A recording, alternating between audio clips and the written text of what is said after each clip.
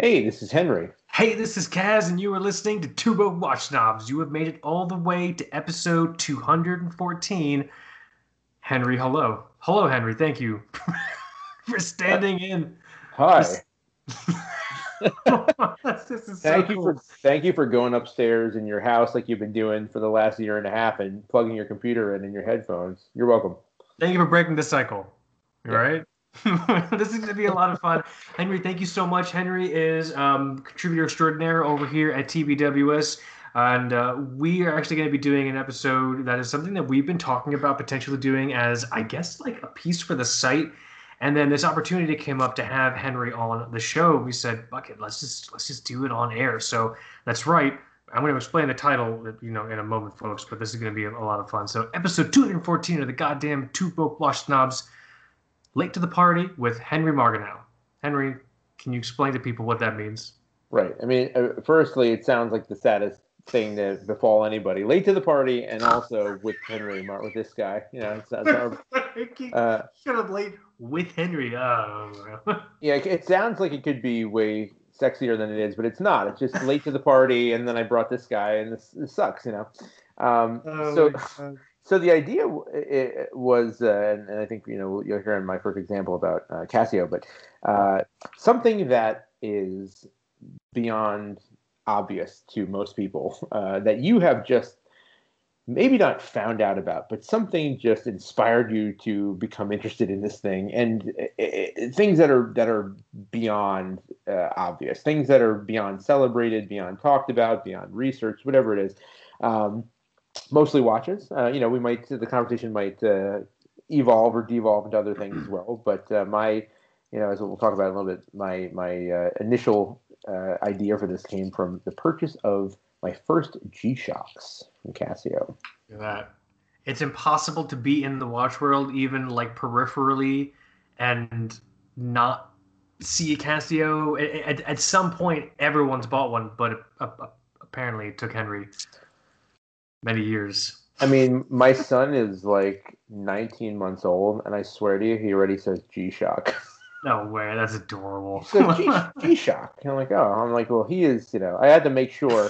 I'm here looking like an ass for everybody to sacrifice that. That's fine, but my son is not going to be an ass. He's got to know You're what not G-Shock gonna is raise my referring kid to. better than me. Right. He's got to be better than me. Did you do the thing? Did you do the birth year watch for your kid? A lot of dads in the watch family do that. When their kid is born, they'll go and they'll get like a birth year. I don't know, not a. I mean, some people do the Rolex, but that's fucking horrible. Yeah. But like a birth Yeah. year, like Yeah. Seiko Turtle or something like that. Did you do something like that for your kid? I didn't do a birth year because he was born in 2019, and I was like, well, like not the most exciting year, watch history. I ended up getting a piece that was a little bit of a reach for me, which is a 1969 Omega Seamaster chronometer, So which I cool. something I wanted for Uh, a while. It's got the Normally, the Seamaster from that era has the 565 caliber movement, but this is the 564, which is essentially the same, but it's chronometer certified, and it has the chronometer text on the dial and everything. And it came with the original beads of rice, and it's beautiful. wow. And I always wanted one, and I figured, well, might never get this chance again. Let's buy it now. My wife, by the way, is not taking advantage of the push present. So we always laugh that I got myself a push present. I bought it Oh, the before he was push born present. too. I bought it before he was born, and I said, "Oh, I'm going to buy it 6 months before he's born because it's like great deal." And then I'll just open it, when he's born. And my wife's like, "I didn't get myself anything, and I did most of the work." I'm like, "You should have gotten an Omega. They're great." You totally missed the boat, babe. I'm sorry. Right, Like, right. listen, it's over. Ah, that's so cool, man. Here, let's do this, Henry. I am super honored to ask you this question for the 214th time. Would you like to honor tradition with me on the Two Book Watch House podcast? Would you like to do an audio wrist check? I would love to. You go first. What are you wearing? So I'm wearing my Rolex Polar Explorer. No, I'm just kidding. You My can tell it's funny. 2019, my 2019 Polar Explorer. No, I'm wearing a Casio, There you but go. it is not the Casio, not a Casio G-Shock. I am wearing I believe it's the Casio DW403, which is also known as the surfing timer. It's kind of hard to find. It's a 90s Casio. Has an insane display and a half black, half yellow bezel. It's got 3 chrono pump pushers on it. It has a crazy bezel, that slide rule kind of bezel. I think it's meant for like timing the tides or some shit that I'll never do. Surfing, which I'll never do.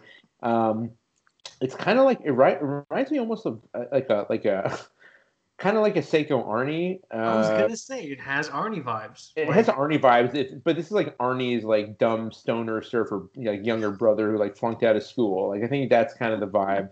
It's like I'm not a person that would say rad often, but I don't think there's any other word to describe this aside from just rad. Possibly tubular, but definitely rad. It's quite fucking rad. Is this in the same family of watches as I forgot who's got it. It's either Skip or Baird's fishing timer. Do you know what I'm talking about? Yeah, it's. I mean, I'm sure it's along the same twisted logic of Casio designers, but it's in the same. It's in the same series as there's one that just says tachometer. Mm-hmm. It's 2 words: TACHY space meter, and then there's a different version of that called the Skywalker. It says Skywalker on the dial, and I think those are the 3 that are in this. It's like the 400, 401. I guess there's a 402, maybe 401, 402, 403, something like that. But DW 403, and it's you know what, I thought of another word to describe it. It's also bitchin'. it's quite bitchin'. This is a lot of fun, actually. How big is this thing? It's really hard for me to tell in this photo I found. 20 millimeter lugs, and I feel like it's probably, I'd say like 38. I don't think it's quite 40. It's not bad at all. No, it wears pretty well. I got the original strap with it, the original rubber strap, but I have it on a black Barton Elite silicone, and it's kind of perfect. So cool, and it looks mad gigantor. But I mean, yeah, if it's under 40, that's really sweet. Actually. Yeah, it doesn't really wear much bigger than like my my khaki mechanical, my 38 millimeter khaki mechanical stuff. Nice. That's a good one. Very cool. Yeah. What are you wearing? I'm wearing the watch that I'm actually probably going to talk about a little bit more later on because I was just late to the party on this one. I'm wearing my Invicta Pro Diver. I'll pause now for the hisses and the jeers. Boo! Boo! Fuck this guy! Kill yourself, Kaz. Get in line. But no, the Pro Diver is a lot of. What'd you say? It's a get in line. Get in line. That's good. The Pro Diver is a lot of fun. I'll talk about this more, but basically, most watch people start their journey, with Invicta. I did not. I bought so many other watches before Invicta, and as opposed to starting a particular segment of my watch journey with Invicta, I actually ended a particular watch segment of my watch segment of my watch journey, with this piece. It's basically the sub clones, 40 millimeters. Got the black dial one. People still shit on this watch, but I think it's fucking awesome. Got the NH35 in here. It's exactly what it needed it to be, which I'll definitely shed light on. But yeah, and it's also been a while since I've worn it because I've just been Henry. I have found it quite fucking impossible to get that Grand Seiko off my wrist. I would imagine since so. I got it. It's quite lovely. So I decided to get the Gugon and just try to break the mold and to break the seal, and then now it's off my wrist, and so I'm like, okay, good, I can wear other watches. And so, but that's for lack of a better term, that's kind of two broke watch snobs as fuck, right? Like you take off the Grand Seiko to put on your Invicta Pro Diver. Put on my Pro Diver. That's what it's all about, baby. I took off my Grand Seiko and put on my Invicta to record the show. to record the show, and then you'll peel it off, put it back where it belongs, and that's interesting. My first foray into the hobby was an Invicta as well. I had this monster, it must have been like at least 46 millimeter, big rubber, heavy sapphire glass thing called the Invicta Sea Hunter. It was Sea Hunter. It was cool looking. It had a huge crown. Yeah. And I remember watching a video where somebody took like a gigantic nail, like from a construction site, and tried to scratch the glass and was like, "See, it's fucking tough. It doesn't, And I was like, "Whoa!" And then I got that is tough. I wore it. It was super, super big. And then I started reading some watch websites, and I was late to the party on the Invicta 8, and I ended up selling it and buying an SNK 807 or 809, whatever the black one was, and that was the first. Who bought that watch from you? Like who bought that watch from you? Somebody with a fucking tree trunk size wrist, I imagine. That's my favorite part of the story that you just blasted over. Oh, I sold the watch. Because I can't sell mine. Remember I bought that Invicta Rainbow Bolt, that quartz bolt, that giant thing? The Rainbow Diarrhea, I believe. Rainbow Diarrhea. On the podcast. Rainbow Bender Diarrhea. Right. I bought it for the site. I reviewed it. The review was hilarious. People had a good time with it. And now it just sits in my home. I'm aware of where it is. It's my own personal, telltale heart from hell. I always know where it is because I hear it. I just don't know what to do with it. I can't give it to someone. Like, I don't know what kind of car you drive, but it would make a lovely hood ornament. I drive a Subaru. That would make a great Subaru hood ornament. That would be... Well, you should ask Baird, because Baird's the car guy, but I think a Subaru would be delightful with a Rainbow Diarrhea hood ornament. I think we just figured out what to do with my that fucking Invicta Bolt. And you'll be shining like sunlight, reflecting sun into people's eyes when they're passing you on the highway and causing accidents and all that. Totally gonna get pulled over by a cop for having bad taste. Yeah. It's like the ticket's gonna literally say having bad taste, $400. Like fuck, you got me. Got caught by the orological police, but yeah, that's correct. I'm looking at this thing. Well, the problem with Invicta is that it captures people who are doing like quote unquote traditional comparison shopping, and it just becomes the idea of what is value, like what is actually value. Like I want to pay a little and get a lot. Okay, half of that totally makes sense, but the second half is kind of up for debate. What is a lot? Mm-hmm. Is really a lot being your watch unable to be scratched by a nail? Where are you wearing this watch? You know what I mean? Like Nail Factory. Nail Factory, Kaz, you jerk. The Nail Factory Union Association would like to have a word with you, Kaz. Get sent very angry email by a bunch of Invicta wearing, nail makers, I guess. Right. I don't know who makes nails anymore. But I'm looking at a picture of the Sea Hunter. The Sea Hunter. With the giant crown guard. Yeah, I had the one that had like a really, I'm going to Google it, had a really dark charcoal gray kind of bezel, because there was one that had like a silvery kind of gray bezel. It was all black rubber. I want to make sure, because I feel like there's a couple called the Sea Hunter. There's some that are just like they look like a fucking Russian submarine. That was not the one that I had. It was like it was kind of, I hate to say it, but here we go. I'm gonna send you this on Slack. It was kind of fucking understated for, it sounds ridiculous. It was an understated thing. 47 millimeter watch. It was an understated. I'm going to send you. I'm slipping in your DMs on. I'm on here. I'm ready. On Slack. Yeah, so that's the one that I got. I hope you were looking at that one with the red shark on it. This is definitely not the one I was looking at. This is. Yeah, you were looking at the submarine, right? I was looking at This is what showed up for fucking Sea Hunter. This thing that someone got paid money to design. This fucking orological war crime. That's what I thought you had on your wrist. Calmly walking around.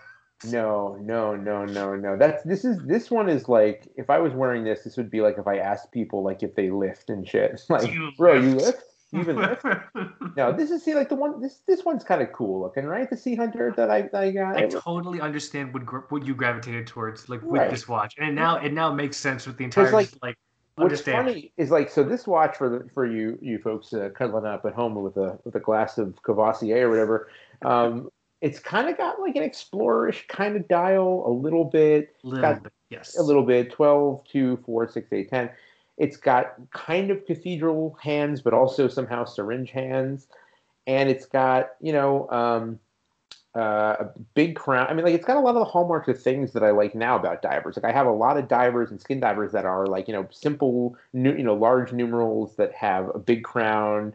I wasn't crazy about the fact that the crown was on the left. It was a kind of. I was gonna say it's a left-hand crown.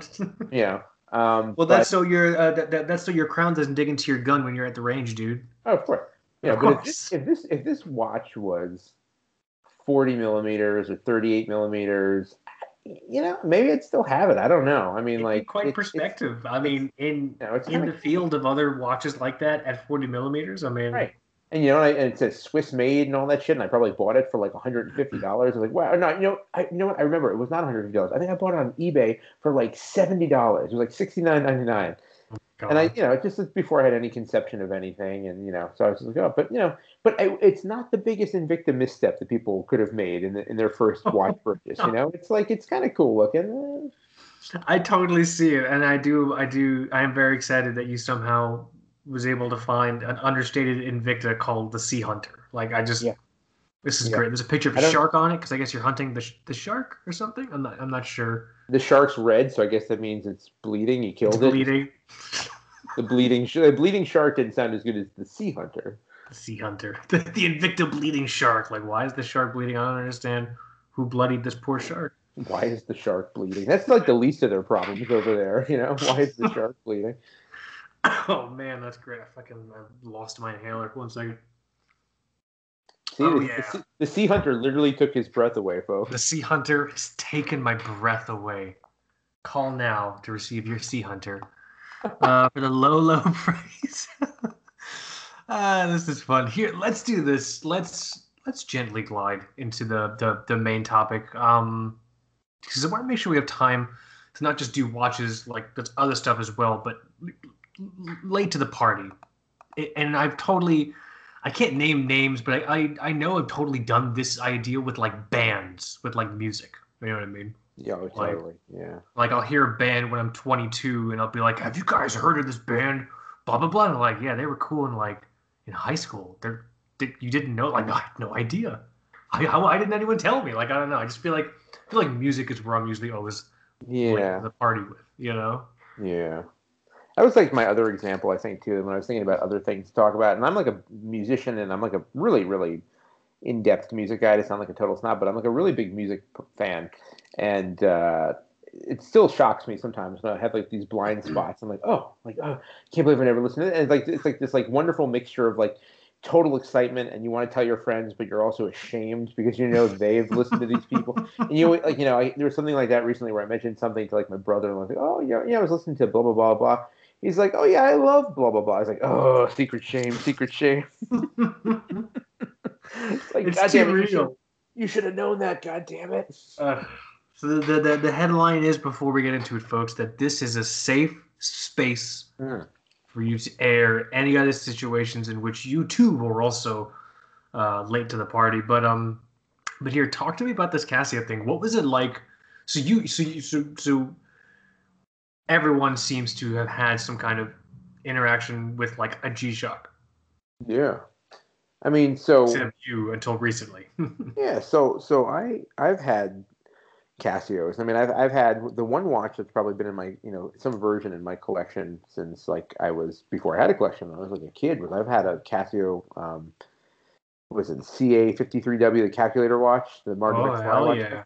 I've had a number of those. Those are like, to me, those are, in terms of watches, those are like low top Converse sneakers. Like, no matter what else I get interested in, there's always going to be one of those sitting in my collection that I'm going to wear. Not a lot, but it's it's there. So I had one of those, and I had a couple of like the Casio, like the kind of steel version of the the steel version of the Al Qaeda watch, the the basic. Oh, the FW19 or whatever. Right, yeah, so I had like the steel version of that, and then I got just as a novelty when I went on vacation with my wife a couple of years ago, I got the World Timer, the Royale, but I got the black resin one instead of the silver one. I just thought it was super cool, and I was like, oh, this is kind of cheap and a fun thing to have and kind of neat. So I had all these other peripheral Casios, and you see G-Shocks on the wrist of a lot of people in school and celebrities, and especially the 6900, the one with the three little eyes above the display that have like little gauges for stuff.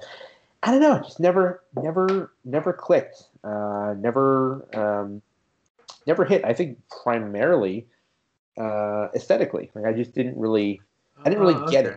I didn't really get it. I mean, I know as with a lot of other Casios, especially the calculator. I mean, it's a square with a display and a calculator. I mean, it's a pretty functional design. It took on Yeah. its own kind of quirks for what it was, and now it's kind of an anachronism. But the idea that that kind of function was there. I mean, that's what the G-Shock pretty much is like it's function over form 100%, and or Right. the function is the form.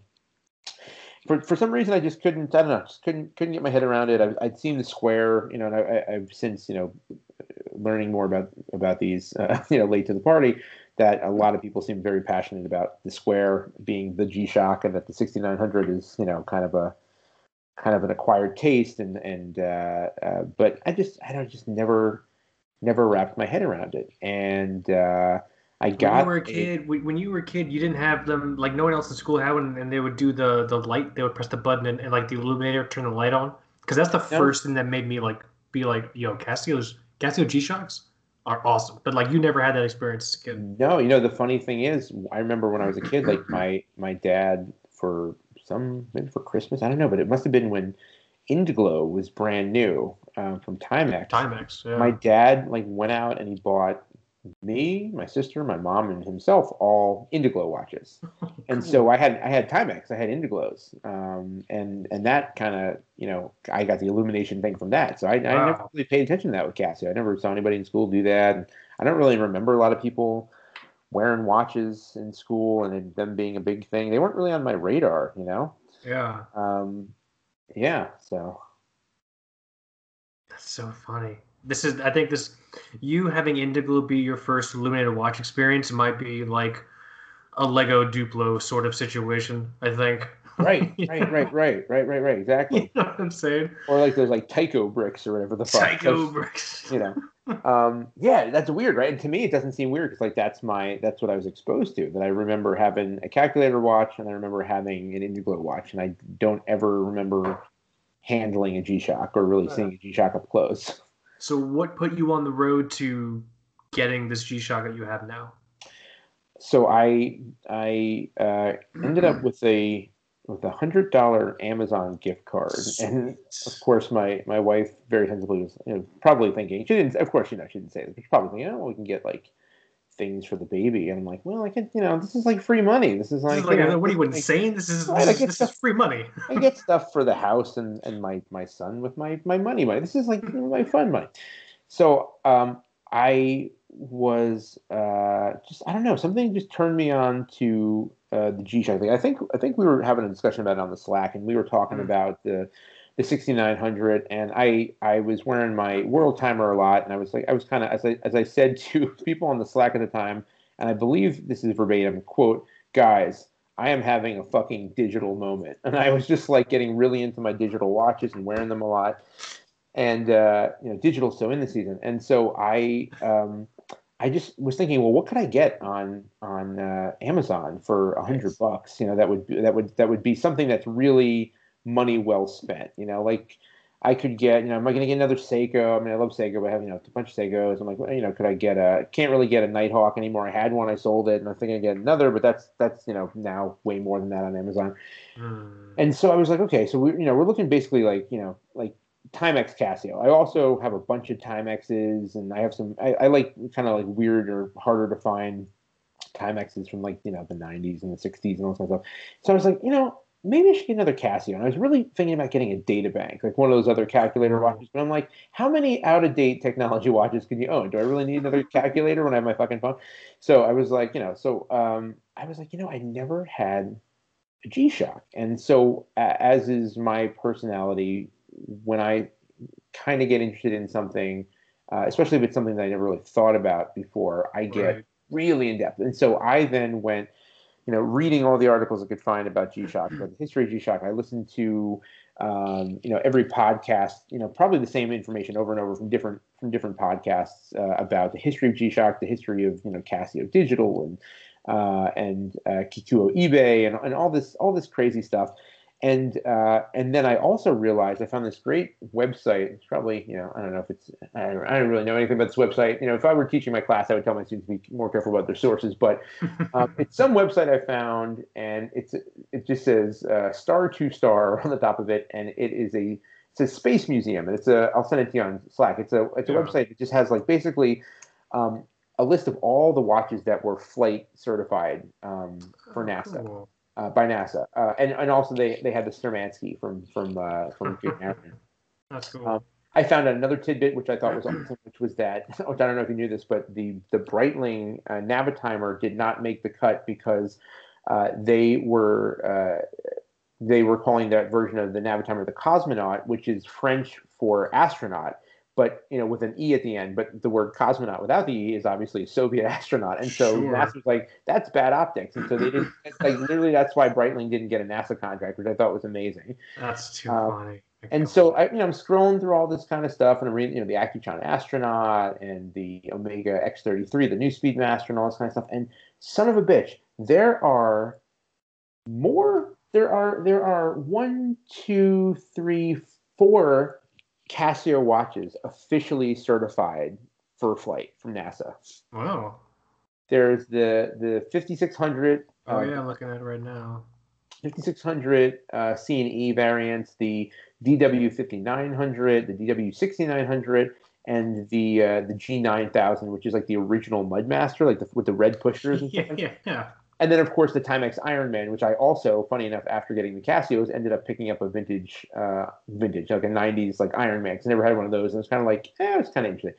So I'm like, okay, I'm on Amazon. I'm thinking about getting a Casio. I'm thinking about a watch I never got before. I'm getting excited by that. And then I'm like, you know what? Like, I had been looking for a Pogue for, some time. I've been thinking about getting an Omega Speedmaster, which is, kind of reaching, for me out of my normal price range. And, and I'm like, I could, with $100 on Amazon, get not one, but 2 watches that are actual space watches that have been, there's photos of people wearing them, on the space station, probably in Skylab and all this kind of stuff. And I mean, it's kind of incredible. And I'm kind of like, I had one of these late to the party moments of like, do people realize this? Everybody's talking about moon watches, space watches. Did anybody else like, know? You can, no like, one knows. This watch costs like $70. Like, holy shit, I can get one And so, I got 2 watches. I was really wrestling with the idea of which version of the Square, the 5600, and which version of the 6900 to get. And so what I ended up getting was I kept it to its roots, and I got the regular 5600, the non-solar, non-multiband one, the one that's got the blue text on the it says Illuminator, which some of the cooler ones, if you can find them, they have blue text that say Foxfire, which is pretty awesome on the top. What does that mean? I think it has to do with the Illuminator, but like I think it was like maybe like a JDM thing, and they called it Foxfire, which is just fucking badass, Cool. That's super sounds badass. like a fucking Pokemon or something. But so I decided like I want to get the solar stuff, but I'm like, let me get one watch that is like the organic, like this is what the astronauts had, and I'm sure this watch, the 5610 version with the solar, I mean, I'm sure, of course, it's a way better watch. There's way more stuff, and I'm like, let me just get the one, like the anachronistic one they actually had in space. And then I wanted to get, for some reason, I just got really interested in the 6900 with the 3 little eyes, the most popular one. Yeah. I just thought, like, it kind of brought me back full circle now in our conversation to the Invictus Sea Hunter. It's not nearly as big, but it's a big, rubbery, resin, oversized, cushioned, like just cool looking, rugged watch. And I, mostly don't have watches like this. I have a lot of vintage watches. I have watches that are, pretty simple displays, 3-handers. I have divers. I don't really have anything quite like this.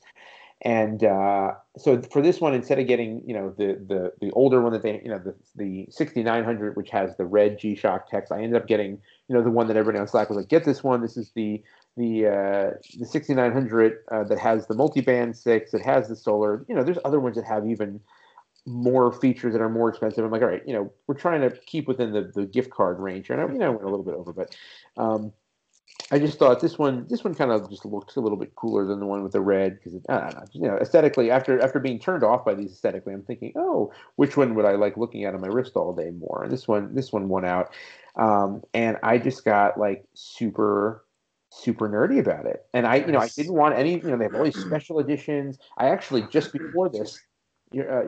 Just before this, one of the watches that I had coveted for a while since I wasn't into G-Shocks, which was a good entry into G-Shock, was the Casio that came out, the GA 2100 1A1, I think, the all blacked out one. Oh You yeah. know, it's slimmer. It's got that kind of royal oak octagonal shape, and like a lot of Yep. people who aren't into G-Shocks, they're like a little bit more fashionable looking, maybe little less functional looking. So I picked one of those up, and I got it. You know, the black on black. I'd wanted for a while, and I got it, and I'm just like, I can't read this fucking thing. I'm like, it's too dark.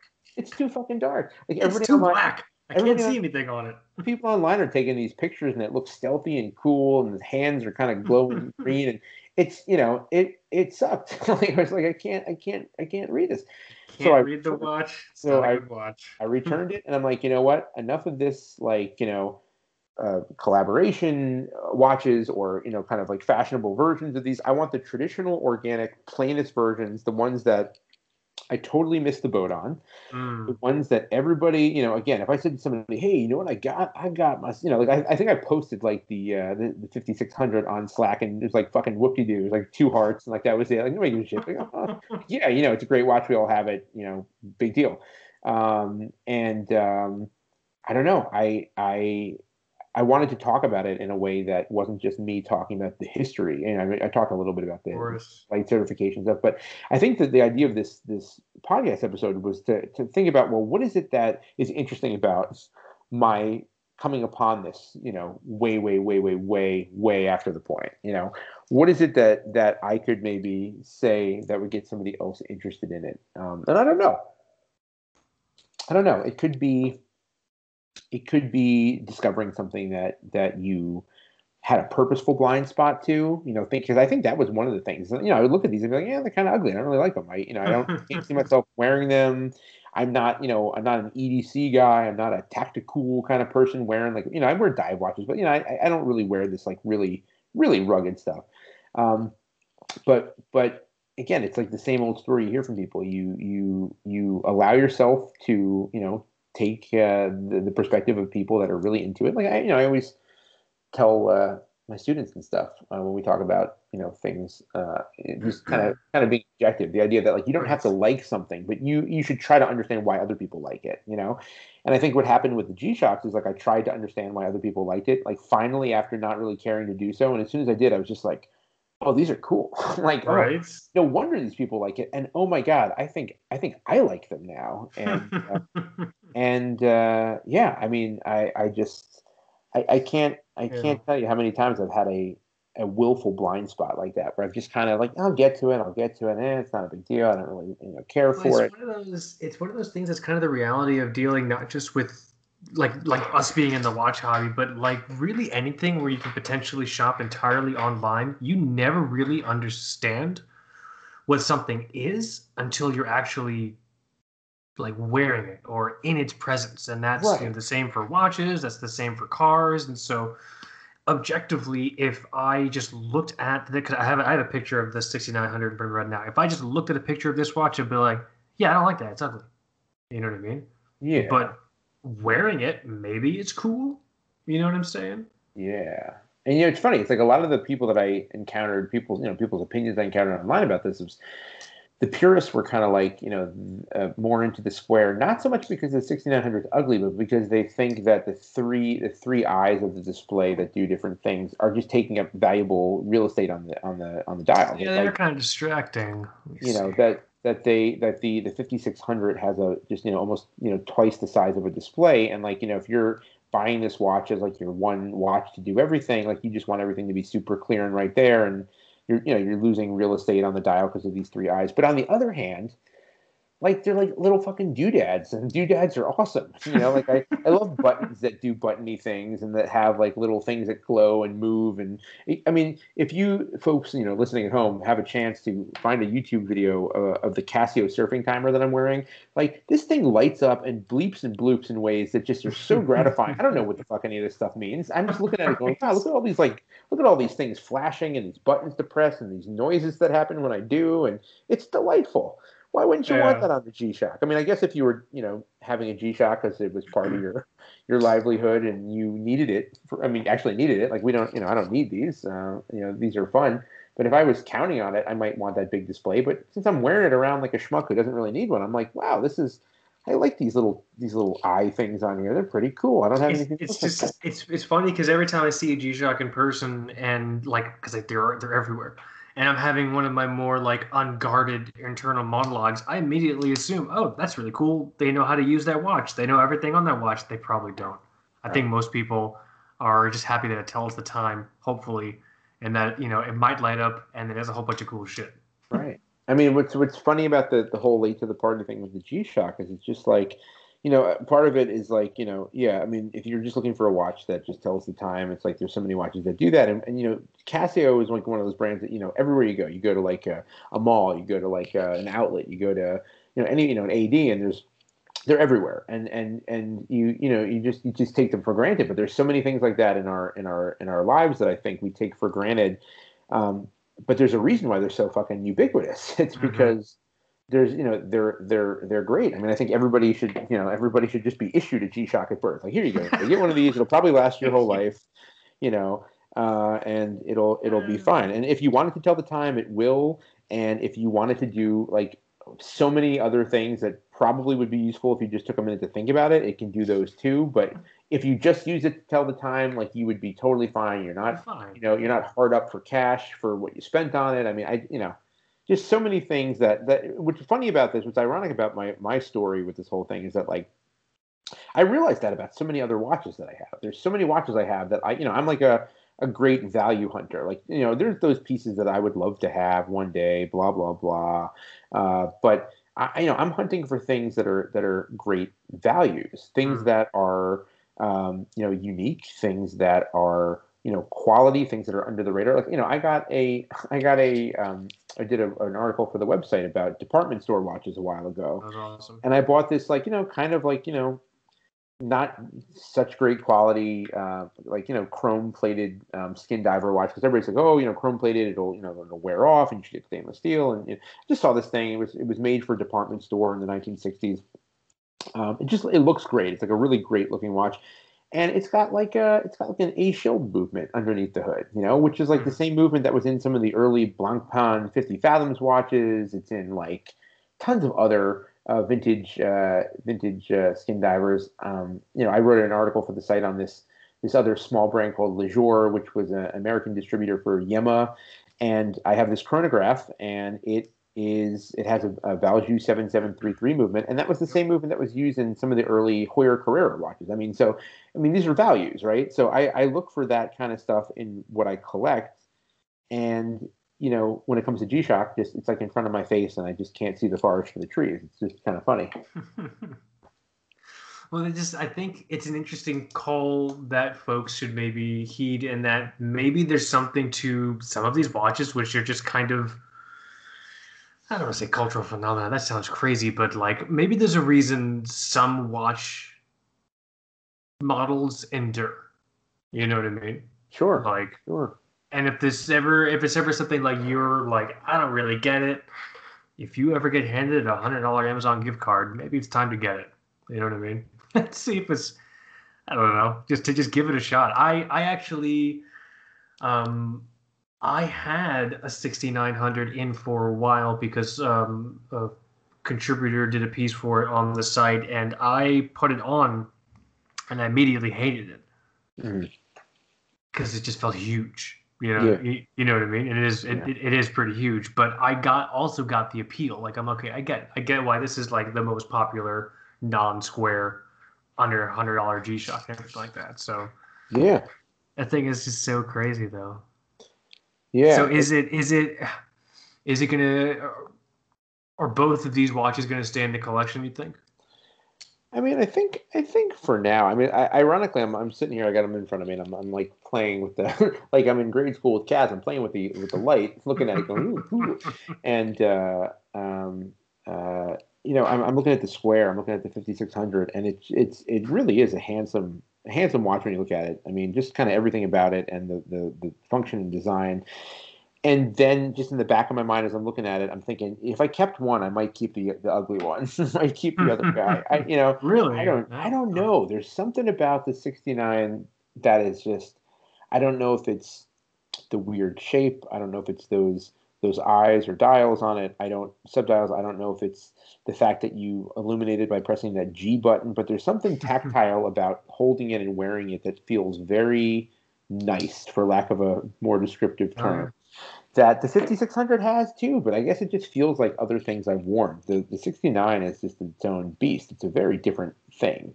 Yeah. And I almost bought a third one, to be honest. I almost bought. I sold. Going off the G-Shock trade. Well, I was going to buy three. I bought the 5600. I bought the 69, and I was going to also buy the G9000, which is the. If you should Google that, guys. The G9000 is the original Mudman. It was the first Mudman they made, and it's just like it's super cool because there was this other G-Shock or this other Casio Square. Oh yeah. That I think it was a Casio Square of some sort, and it had red pushers like this G9000, and it was the watch that I think Arnold Schwarzenegger wore in like The Running Man. And I was looking for that watch, and it's like really hard to find. And then I saw this Mudmaster. I'm like, oh, it kind of looks like it a little bit with those red pushers. Yeah. It's got, the colorful display, the kind of green and red display in the middle reminds me a lot of the Surfing Timer. It's got this kind of weird weird kind of dual display. I don't know. I just think it looks just like quirky and interesting. And I almost bought this. I was going to buy all three. I was like, let me get 3 space watches for like under $200. After like looking for the perfect Pogue or my father-in-law. I've talked about my father-in-law a lot because we talk about watches a lot. And he's got a Speedmaster and it's great. And I'm just like, dude, I could get 3 moon watches or 3 space watches, not moon watches, but 3 space watches, which is pretty good. That probably have like a 10-year battery life.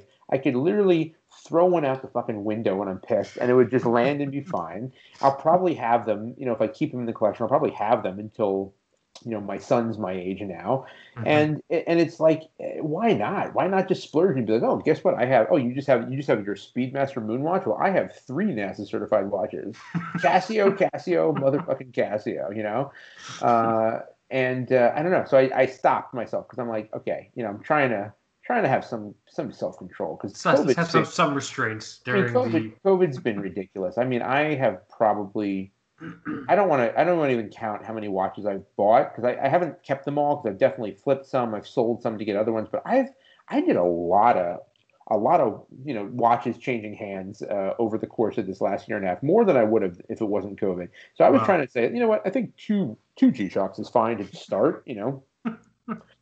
I always tell my wife. My wife's just like, my wife will be like, "Do you really need 2 of them?" And I'll be like, "It's not about the watch. It's about the collection." Don't you understand? It's about the larger picture. It's about the collection. Now I have a mini collection within a collection of NASA certified watches. You're merely witnessing my Casio G-Shock amuse-bouche. Okay, I mean, it's only downhill from here. I mean, 3 if you count the Timex Ironman that I bought right after these. Yeah, that's when I was having my digital moment. That's my digital moment.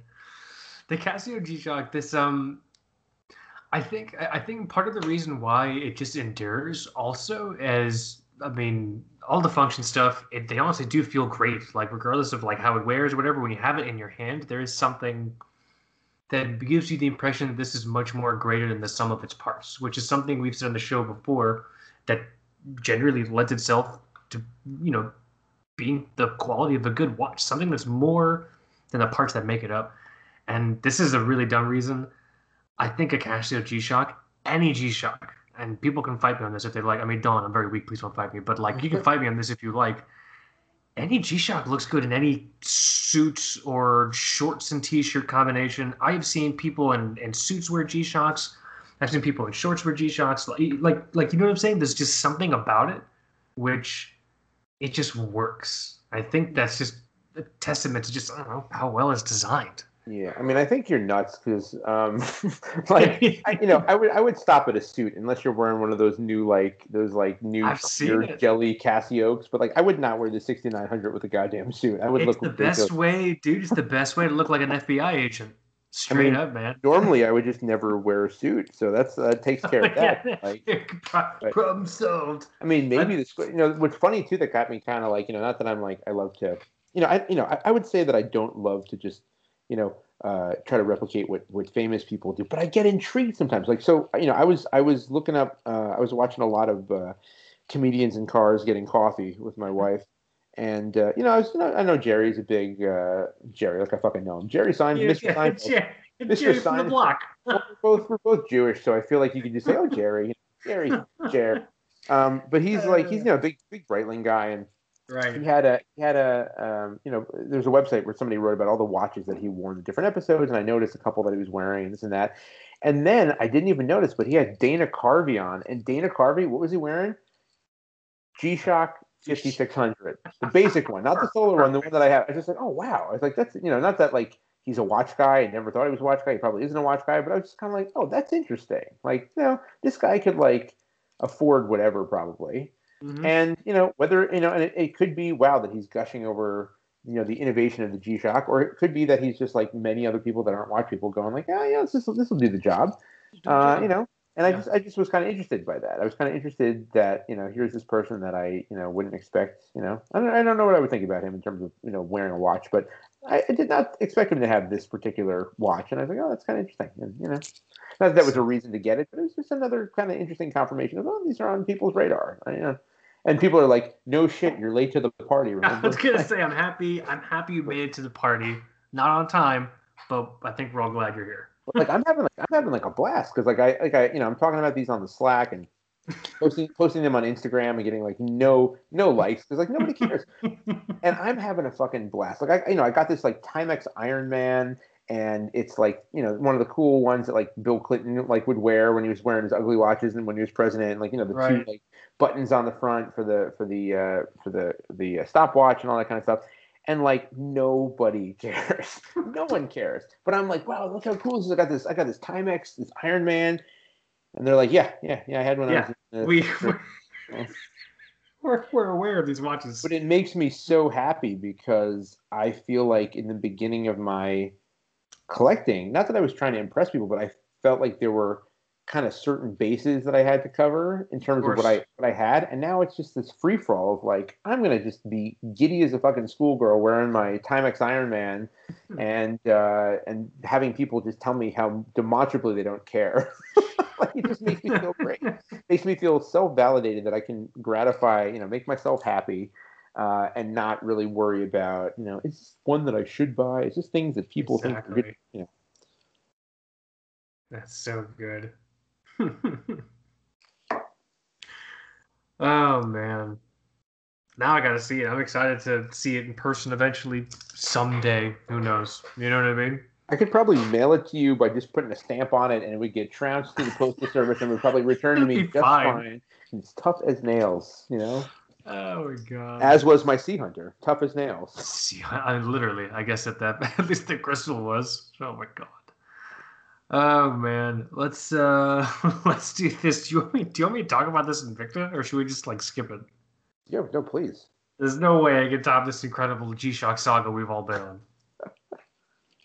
So you said in the beginning of the show, I'll start my story this way. I was 100% late to the party with Invicta because of a comment you made at the beginning of the show. Or things like something like someone said it, but basically the Invicta is the reason majority of people got into watches because most people's first watch was an Invicta. Right. It was either a gift or they just got like a new job or they had a job interview coming up and they're just like, oh shit, I need to get like a proper watch, and they go to Amazon, they type in, I don't know, men's watch, blah blah blah. They do the price slider, if it's even still a slider, I have no idea. And it's just so easy for Invicta to be someone's first watch, where when I finally got my Invicta, I was amazed that it was just so hard for it to be my first watch. Like I got it so late in the game. I got it for a very particular reason. For the longest time, actually this is a two-part late to the party. For the longest time, I understood why people liked the 40 millimeter Rolex Submariner case, but I thought just like the black dial, no dates. I just thought that was boring. Like a sub case with a black dial, super boring. But I wanted a 40 millimeter Submariner case. Right. Just to make it clear to everyone, I'm not talking. I'm not talking about buying a Rolex. I can't fucking buy a Rolex. This is not possible. I just don't want to. But I wanted that case style because it was so classic, and so I did what a lot of people probably did. I just tried a bunch of like micro brand pieces on. I kept going and looking up reviews and trying to find something, and then every now and then, the stupid Invicta Pro Diver would pop up on my radar. I'd be like, no, no, no, Jesus, no, I'm not buying that. Fuck you, fuck you. I want another 40 millimeter sub style case for under $100. I don't want that one. I want a different one. Take your pick, yeah. Yeah, right. And then like I just kept getting latched onto ideas and then getting away from them, and then I couldn't find the Rolex case, the Submariner style case with like the dial combo I liked. The one I came closest to was there's a brand called NTH, and they do supposed to be like high quality like snowflake dials and Submariner dials, but with like fun micro brand twists. So there's like colors and shit. And they have a model called the Santa Fe. Have you seen this before? Do you know what I'm talking about? No. Let me send you. Send me a link. It sounds familiar. Santa Fe sounds familiar. So, no, sure. However the fuck one spells. Oh, Santa Cruz. Excuse me. I'm sure for the past 45 seconds of me being silent, people were yelling at the goddamn radio. Cash, it's Santa Cruz. And let me send this to you. Sorry. So I like this a lot. And one of the obvious reasons is it's got some teal in it. I like teal if no one's heard. So yeah, that's neat. Oh, I like the dial too. The dial's cool. It's got this like texture on it. It's got this sort of dial kind of. Yeah, it's got like a Fotina thing. I'm not a giant of Fotina, but it was really just the combination of that white with the teal bezel. Yeah. And for a long time, this was it. This was the one I came closest to. And I had an opportunity to get the watch, but the person I was talking with like wouldn't budge on price. And so just ended up from square one. And just dejected and, totally just beaten from the battle. I'm like, I'll just buy the Invicta. I'll just buy the fucking Invicta and see if it's any good. You know what I mean? Mm. And I bought it, and I was sure late to that fucking party because that Invicta ended my journey for 40 millimeter sub. I ended my fucking 40 millimeter sub journey with an Invicta Pro Diver. I don't want to get a Rolex, case or whatever. I don't want to get a Rolex Submariner. I don't want to get this NTH Santa Cruz anymore. I don't want nothing. This is it. And it was just so onto me because I guess I was afraid to give into it because the stupid brand is so polemic, and like the idea that you getting an Invicta would hurt your street cred. Like you getting an Invicta as like a pretty seasoned collector would hurt your street cred. If Invicta is your first watch, whatever, dude, you know what I mean? But like I think that sort of brand baggage held me back from getting the watch for a long time, but I finally got it, and I was totally late to the party with getting an Invicta. Also late to the party with really appreciating how beautiful the black dial is just with the Submariner case, because I didn't get like the blue one or whatever, the Blue Pro Diver. I just got the fucking straight black bezel, black aluminum insert bezel, black dial, 40 millimeter. That's just perfect. I get it. Like I get this now, Yeah. It's funny. It's like I wonder like how many watches they sold by people kind of like accidentally getting the Invicta after like wanting something else, kind of like that. It reminds me of like when we used to go to Blockbuster back in the day when there were Blockbusters around. Mm-hmm. So there were like this entire I don't know if it was one company that made these movies, but you would go and they would have the new movies out on the new release wall. They would have like, for instance, one of my favorites was you'd have like Transformers, right? And right next to Transformers, there would be some direct-to-video movie with an eerily similar cover, and it was literally called Transmorphers. And they literally probably made rental money by people accidentally picking up Transmorphers and getting home and being like, oh, shit. God damn it. That's not Transformers, fuck. And I'm like wondering, that just kind of reminded me of that. That just kind of like, oh, well, but here I am with this. And, maybe Transmorphers is the way to go anyway. Maybe Transmorphers is going to be awesome. Who knows? Bay. Yeah, Michael Bay, right? Who cares? Oh, my God, dude. I think that's the crux of many different like marketing strategies. I know that's happened with, this is an incredibly like mundane example, but this happened recently with rice cakes in my home. So the Quaker Oats, the Quaker brand of rice cakes is blue, And then the local off-brand Publix rice cakes are also blue. And my wife came home from groceries today, and I saw the blue in the shop bag. I'm like, oh, cool! I'm gonna have one of these now. I took it out of the bag and I looked at it, and it was the Publix brand. I go, what the fuck is this? She's like, oh shit! I thought it was the Quaker. I'm sorry. I'm like, I'm not eating this. What this is awful. Why don't I'm here for the Quaker, man, or whatever the fuck, you know what I mean? So it's just, I'm pretty sure plenty of businesses make their money by very awkward, accidental purchases. Maybe Transmorphers is going to be awesome. But maybe Publix rice cakes are good. I don't know.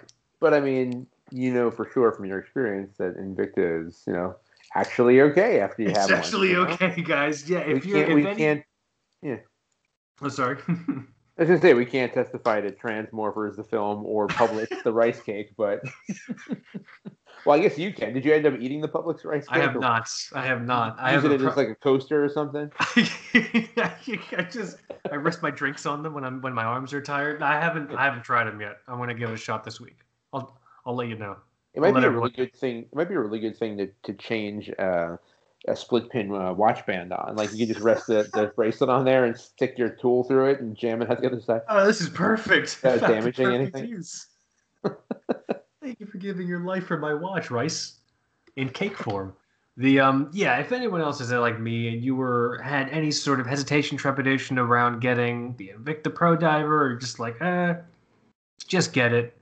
If you were like me and spent a long time looking for a 40mm sub-style case, just get the watch. I shouldn't guarantee this, but I'm fairly certain you will enjoy it because I enjoy mine. Just do understand, you also just did only pay basically $60 for a watch, so don't expect it to be. Don't expect it to be. There are no good $5 steaks, I think, is what I try to like tell people. You know what I mean? So if I walk into a restaurant and they're just like, steaks are $5, like, no, I don't. That's like a dog steak. I'm not, dude. You know what I mean? I want to pay $5 and know what I'm getting. So you're paying $5, not $5. You're paying $60. You're getting an Invicta. Know what you're getting. It's not going to be. Don't fucking dive with it. Don't do any of that shit. But if you literally just. I mean, funny you should mention that because, I was on Instagram as I am sometimes, once in a while, earlier, and there's somebody who I started following. I'm trying to think who the heck it is. I'm sorry I can't give the person a shout out, but friend of a friend, one of my friends on Instagram follows this person, and the person has a lot of scuba diving photos, and I think he and his partner, I guess, go scuba diving a lot and really deep diving. And he's got a Doxa and he's got all the shit. And he just posted recently, here I am with my Invicta Pro Diver actually using it for a dive. And then it was parentheses, cool. It's fine, guys. It's more than enough. It works fine under the water. And that was the whole, let me see if I can find it. And that was the whole logic. It was just it's fine. It's fine. It's totally fine. And here's the thing: even if it's not fine, it's a $6 watch. Right. You know what I mean? So if you have any inclination, just get the watch. It'll be great. Don't be late to the party like I was with this fucking watch. Yeah. I'm gonna find this while we're talking and send this. Yeah, there's this one person. No, this isn't it. It's close. I'll find it. But he was he Invicta Pro Diver and. And he's just it's fucking fine. I have it. I'm wearing it under the water. It works. It's a watch. It's got a depth rating. It's fine. It's all of you people that are desk diving with it, it's just a watch. Just fucking wear it. Mm-hmm. It's funny. Too fucking good, man. Yeah. Well, here, let's do this. Do you need to hop off, or are you cool for a few more minutes? Because I want to try to do some non-watch late to the parties, unless you got to go. Yeah, I do a few more. What do you got? What non-watch thing were you late to the party on? Oh, you want a big one? It's a big one. Sure. It's a big one. As we say, as Jerry and I say, it's a big matzo ball. This one, it's a big one. It's pretty big matzo ball. Okay. I was late to the party, and this is actually just a funny late thing at the end of this quick story as well. I was late to the party on all of hip hop music, all of it. Very interesting. Yeah, I didn't have a fantastic storybook kind of time in high school, I would say. Right. And the people I went to high school with were very, I didn't like many of them. But of course, like some of my only friends, including my wife, or people I went to high school with, but was not keen on many of them. And I went Sure. to a high school that was actually very, very white, and a lot of the kids who were really, you know, pricks, I think, Yeah. were very heavily into hip hop music in that really kind of obnoxious suburban white kid way, where it was just total Sure. appropriation of dressing style and vernacular and all this kind of stuff, just awful, especially in retrospect. Like you realize it's bad when you're hopefully you realize it's bad when you're there, but when you're years removed, oh Jesus. And so I just for the longest time just associated rap music with just people that I just despised and that just were really kind of mean, and it's all the stuff I just really there's just no reason for me to be into that. And I listened to music that was very much contrary to things that those people listen to and this and that. Sure.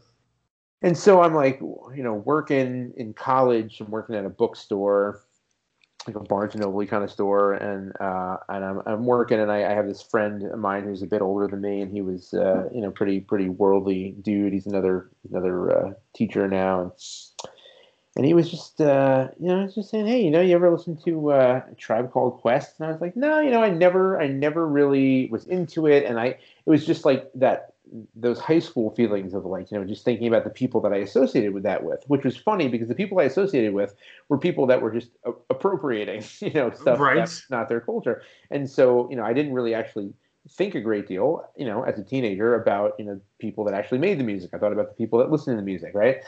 Um, and I said, I don't know. And he's like, oh, and this other guy I worked with, oh, you got to listen to this album, The Low End Theory. You should check it out.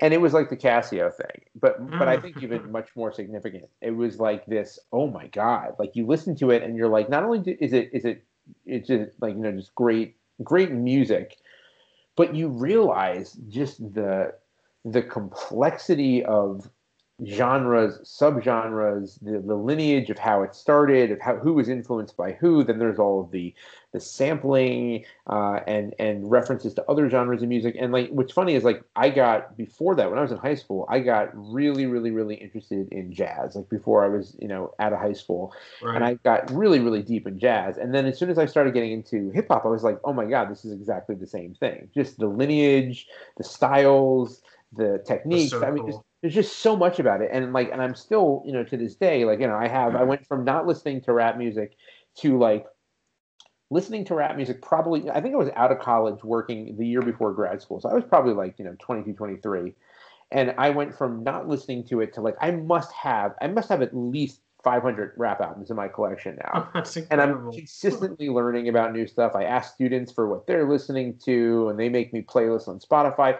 And it just was like this whole, you just realize like this entire rich genre of music that I essentially had a willful blind spot for, because I associated with just all these other bad things that had nothing to do with it, which is kind of irrational. Right. And the thing that brings it full circle, which I think is so funny, is, and this is like one of my favorite stories I tell to people. And again, it's just a mini footnote to this, but um, I heard that the Smithsonian Folkways, which is their record label that does Americana, like blues music and Right. folk music and all kinds of stuff, gospel music, all this kind of stuff, that they were doing the Smithsonian Folkways anthology of hip hop. There's been a jazz one, there's been a folk one, all this kind of stuff. So I was like, oh my God, this is awesome.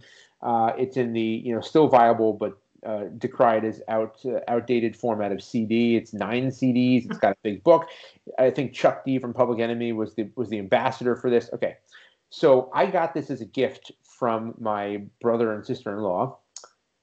Christmas / Hanukkah Hmm. 2017. Okay, I have not yet received this. Smithsonian on their That's Kickstarter has now for almost 4 years been saying, "Oh, we're going to be releasing it soon. We have to get some of the permissions for the artists and this and this." And what was funny was like throughout the years, it started off with we need to get copyright permissions, we need to get this, we need to work on the artwork. To then like by like 2019 they just started talking about the size of it. They're like, oh, well, it takes a lot of work to bring this, like, 10-pound, 600-page. It's just like, oh, don't worry, guys, it's going to be big. When you get it, it's going to feel expensive. Oh my god! And so then they were announcing a new compilation from Smithsonian Folkways about some other type of music on Instagram, and I just like in the comments, I was just like, hey, any word on the goddamn hip hop box set I've been waiting for? And they said like, oh, we're really thinking it's going to be a summer 2021 release, and I'm like, yeah, okay. So like after taking so long to come to hip hop, it is now taking so long for hip hop to come to me. Oh my god, that's so good. Jeez. So you think you're gonna get it in a couple months? Fuck no. I'm gonna be an old, gray, withered man by the time.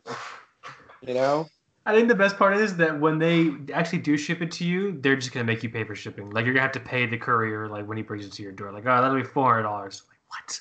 It's 20 pounds of CDs. What are you? I mean, I would get updates from my sister-in-law. Like she would get the emails. So she, like, every 9 months, she's like, hey, just got this. They're saying, oh, it's almost done, and I'm just like, I've heard that tale before. I'm like, fool me once, shame on you, right? But I had no idea. Jeez, that's a good one. I've never listened properly to hip hop. I guess honestly, probably because of similar experience as you. But I will say there's only one. I guess it counts as hip hop. There's only one hip hop album that I haven't listened to it in a while, but I still love it very near and dear. 36 Chambers by Wu-Tang Clan. That's the only one. I mean, if you're gonna have one, that's that's the one, right? The first time I heard it, it just totally blew my mind. I didn't understand really necessarily what was happening, but I knew the feeling that I was getting from this series of tracks over and over and over again. I'm like, oh my god. It's just incredible what's happening on this album right now.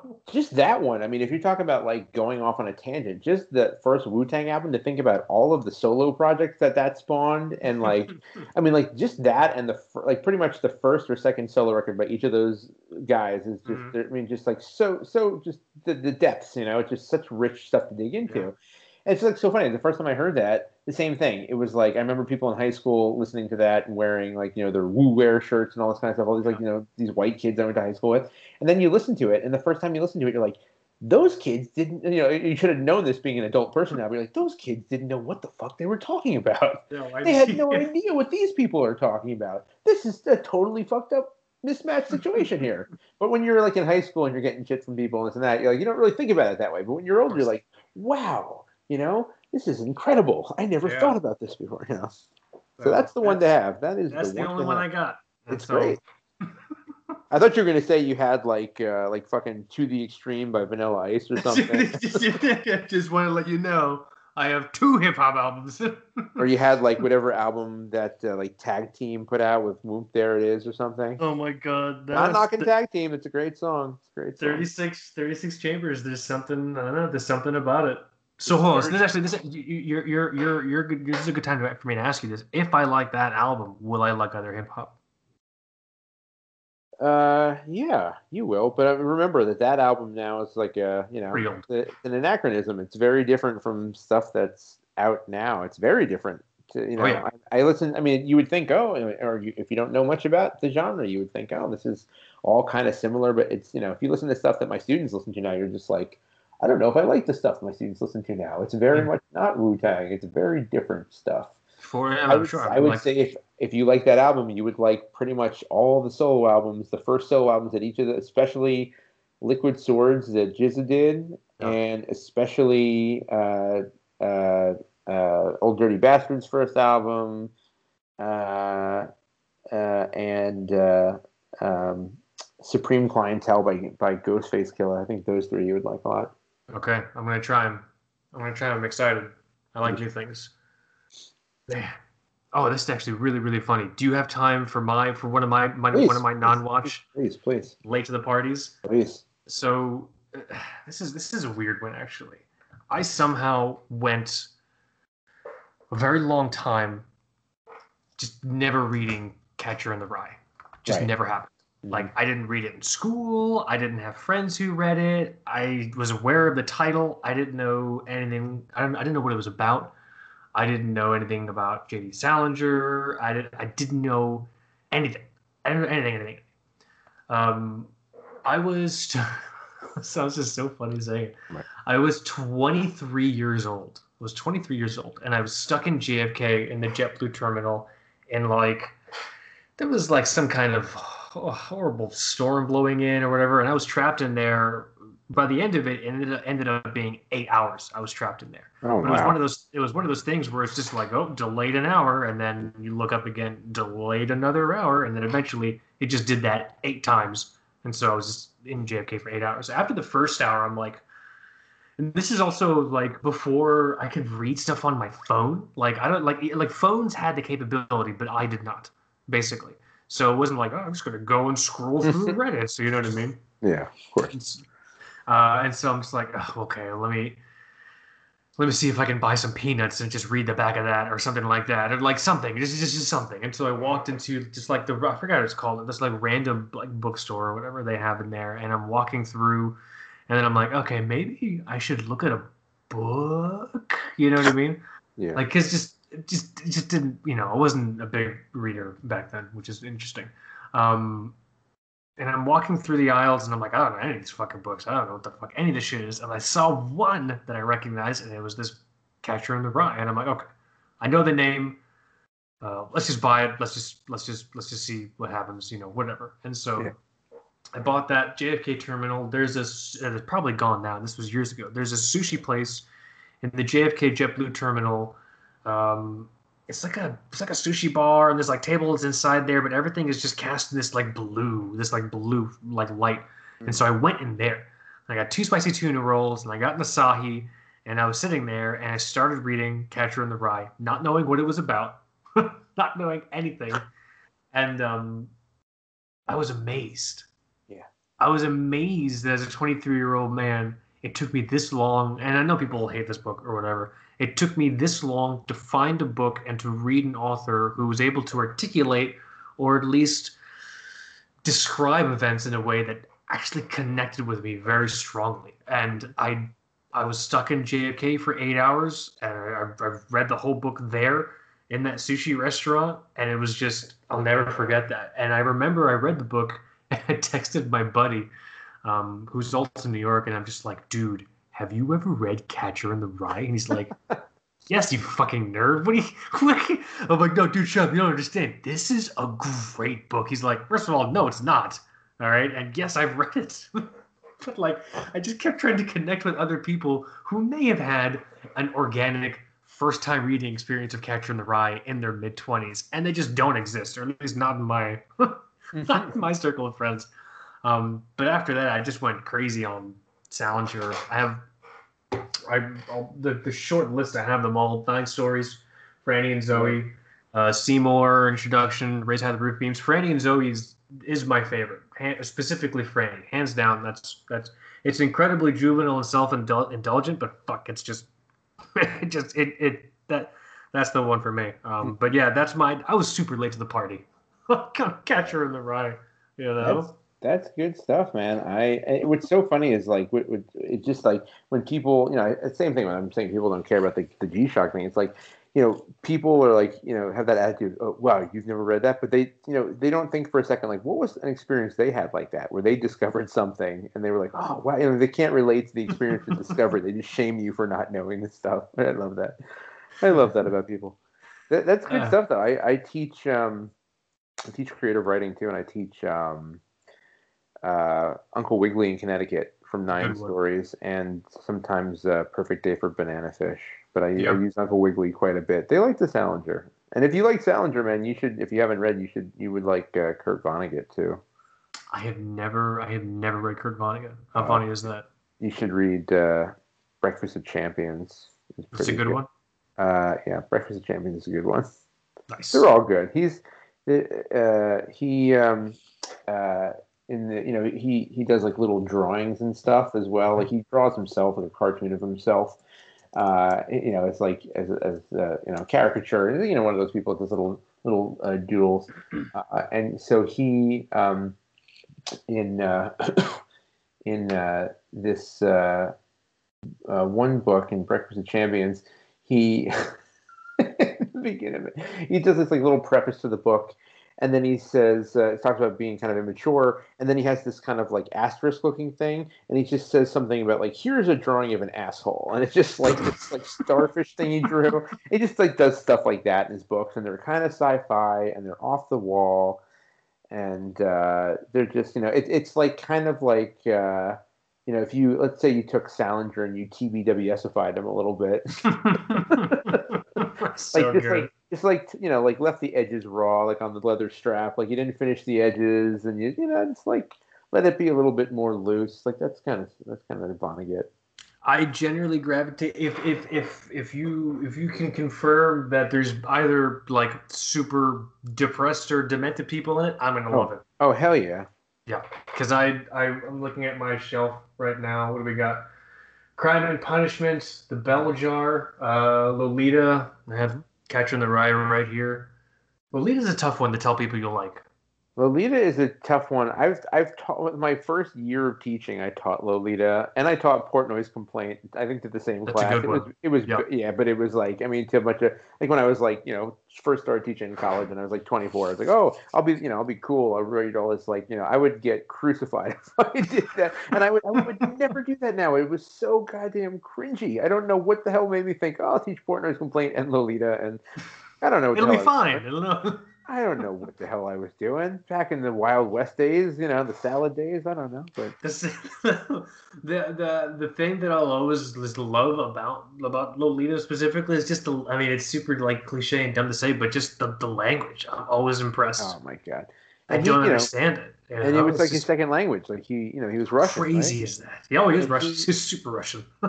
So two things that are interesting about him. Well, three things that are interesting about Nabokov. One, and just in case you're interested, I'm sure nobody listening is, but number one, he dedicated every single book to his wife, Vera. Every single book's to her.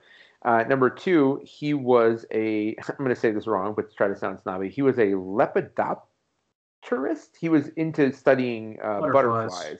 Yeah. And he actually has a species of butterfly named after him because he was such a good independent butterfly researcher. And then the third thing is he's got two books they're great. One of them is just called, I think it's called Essays on Literature, and one's called Essays on Russian Literature. And apparently he taught at like either Wellesley, he taught at some women's college. Mm-hmm. And he apparently just like, he just was not he didn't really love to teach. And so he said, I'm going to write a lecture and I'm going to write lectures on these novels. And I'm going to just, every single semester, just read my lecture that I wrote instead of having to think of something new or teach. And his lectures are like these amazing literary criticism essays on all the stuff. And like he did in the Essays on Literature, this amazing essay on the Metamorphosis, where he actually drew a picture of what Gregor Samsa looked like as a beetle. Like he drew a diagram, like here's the legs are, and here's what his thorax looks like. It's like so good, so good. Oh, so if you like Nabokov, his own, these were what he uses as college lectures when he was teaching. It's like so awesome. I've never read those. I've never checked them out. That's cool. I gotta find them. He's apparently a funny dude, but apparently the word on the street, I heard from professors in grad school that knew more about Nabokov than me. He'd carpool with people to the university when he worked, and they just said he was the funniest motherfucker in the car. He was having everybody laughing, like he was just so funny. But he just had everybody like rolling and crying on the way to work. I just think it's Nabokov in the carpool. I thought that was so funny. Like I wouldn't be able to I wouldn't have imagined that. Yeah. Oh man, that's so cool. This is fun. Oh, here, let's do this. It's getting pretty late. Yeah. I think we should do this. If there's anyone even still listening to this episode anymore, which if there are, I don't care because I'm just having fun talking to Henry now. We really hope you've enjoyed, both of you, this episode. What were you late to the party on? Now, fuck watches. Who gives a fuck about watches? Life's too short for just focus on watches. What in life were you late to the party on? Were you also someone? Okay, so actually, I also want to kind of shed light on the fact that why it was really ironic. I had never read Catcher in the Rye. I was an English major, and I think I was 1 year away from starting the MA program in Lit, and I still hadn't started. I hadn't read The Catcher in the Rye. Oh yeah, I got an irony. I have an MFA in fiction writing. And when I got to grad school, I was an English major in college, and I actually thought I was going to go to film school. So I substituted almost all of my upper level lit classes for film theory. So when I got to grad school for my MFA, I had seen like every single movie. I could talk to you about French New Wave and all this shit and silent movies. And like people in school were like, oh, have you ever read Faulkner? And I was like, no. And they were like looking at me like I had three fucking heads. Like I've read Faulkner for the first time in grad school. And they were just big readers. They always wanted to be fiction writers. And I wanted to be a filmmaker, and then decided I wanted to do writing instead. And that was weird. That was a weird first day. Oh man, that's so good. Fuck, what was I saying? Oh, let's do this. Oh yeah, I already read that part. You petition the audience for their own late. What else? Yeah, what else were you late to the party on? People, let us know your thoughts on the show in regards to what we were late to the party on. And in addition to that, check out the website twobrokeWatchsnobs.com. Follow us on Instagram. I mean, obviously you already are, but either way, go and check out the Instagram. Mike's posting a lot of really, really cool photos lately. It's at twobrokeWatchsnobs. Henry, tell everyone your Instagram handle. My Instagram handle is dials_and_vinyl, and I just pretty much post watches on top of records. So it's pretty badass. I'll just put that out there. But here, let's do this. Henry, I think if that's that time. Is it that sad time? Must we say goodbye to the kind folk? I hear the whispering in the wind and the quiet violins, and it's that time. Hit the old dusty trail. It's that sad time. I hope everyone's enjoyed this week's episode. Let us know what else you relate to the show on, and then I guess with that, yeah, Henry, do you want to say goodbye? And then I'll say, or no, you say. Thanks for listening. This is Henry, and then I'll say this is Kaz, and then we'll do it that way. I don't get fucked up, so I'll let you do that, and then I'll close this out. Sure. Thanks for listening, everybody. This is Henry. This is Kaz. You have been listening to Two Broke Watch Snobs. Later.